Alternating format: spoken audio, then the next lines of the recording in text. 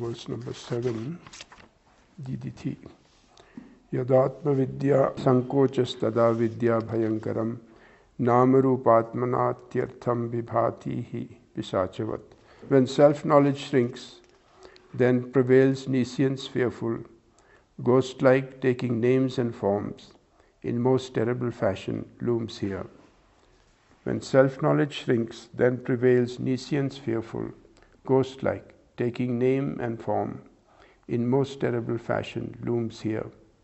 Word meaning: Yada, when Atmavidya sankochaha bhavati, knowledge about the self shrinks, tada, then avidya, nescience, nama rupa atmana, taking names and forms, pisachavat, ghost-like, atyartham, bhayam karam, in most terrible fashion, iha, here, vibhati, looms.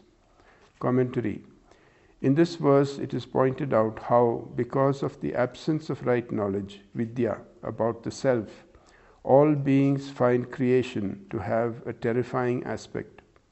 When such knowledge is absent, the nescience lends support to the appearance of name and form, nama rupa.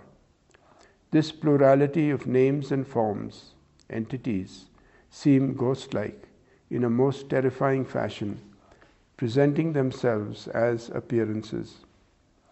It is only because there is lack of self-knowledge, Atmavidya, that the whole of the universe seems to be the seat of all fear and suffering.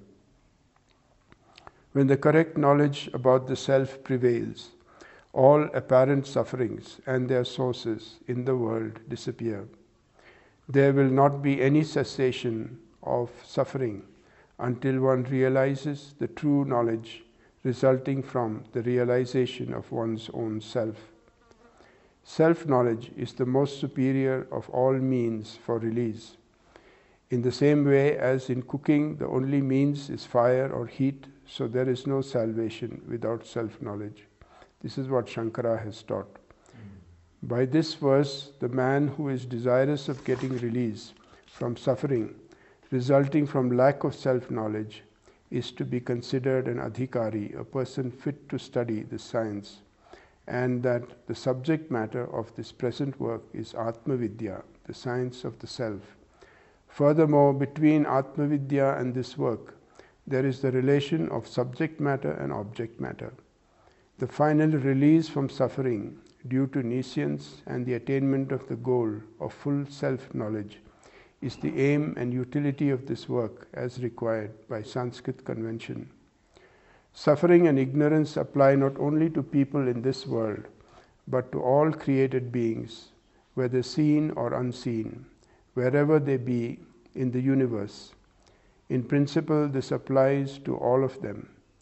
It is to be remembered that even the creation undertaken by the Lord involves the same wonderful and terrifying elements of this very kind.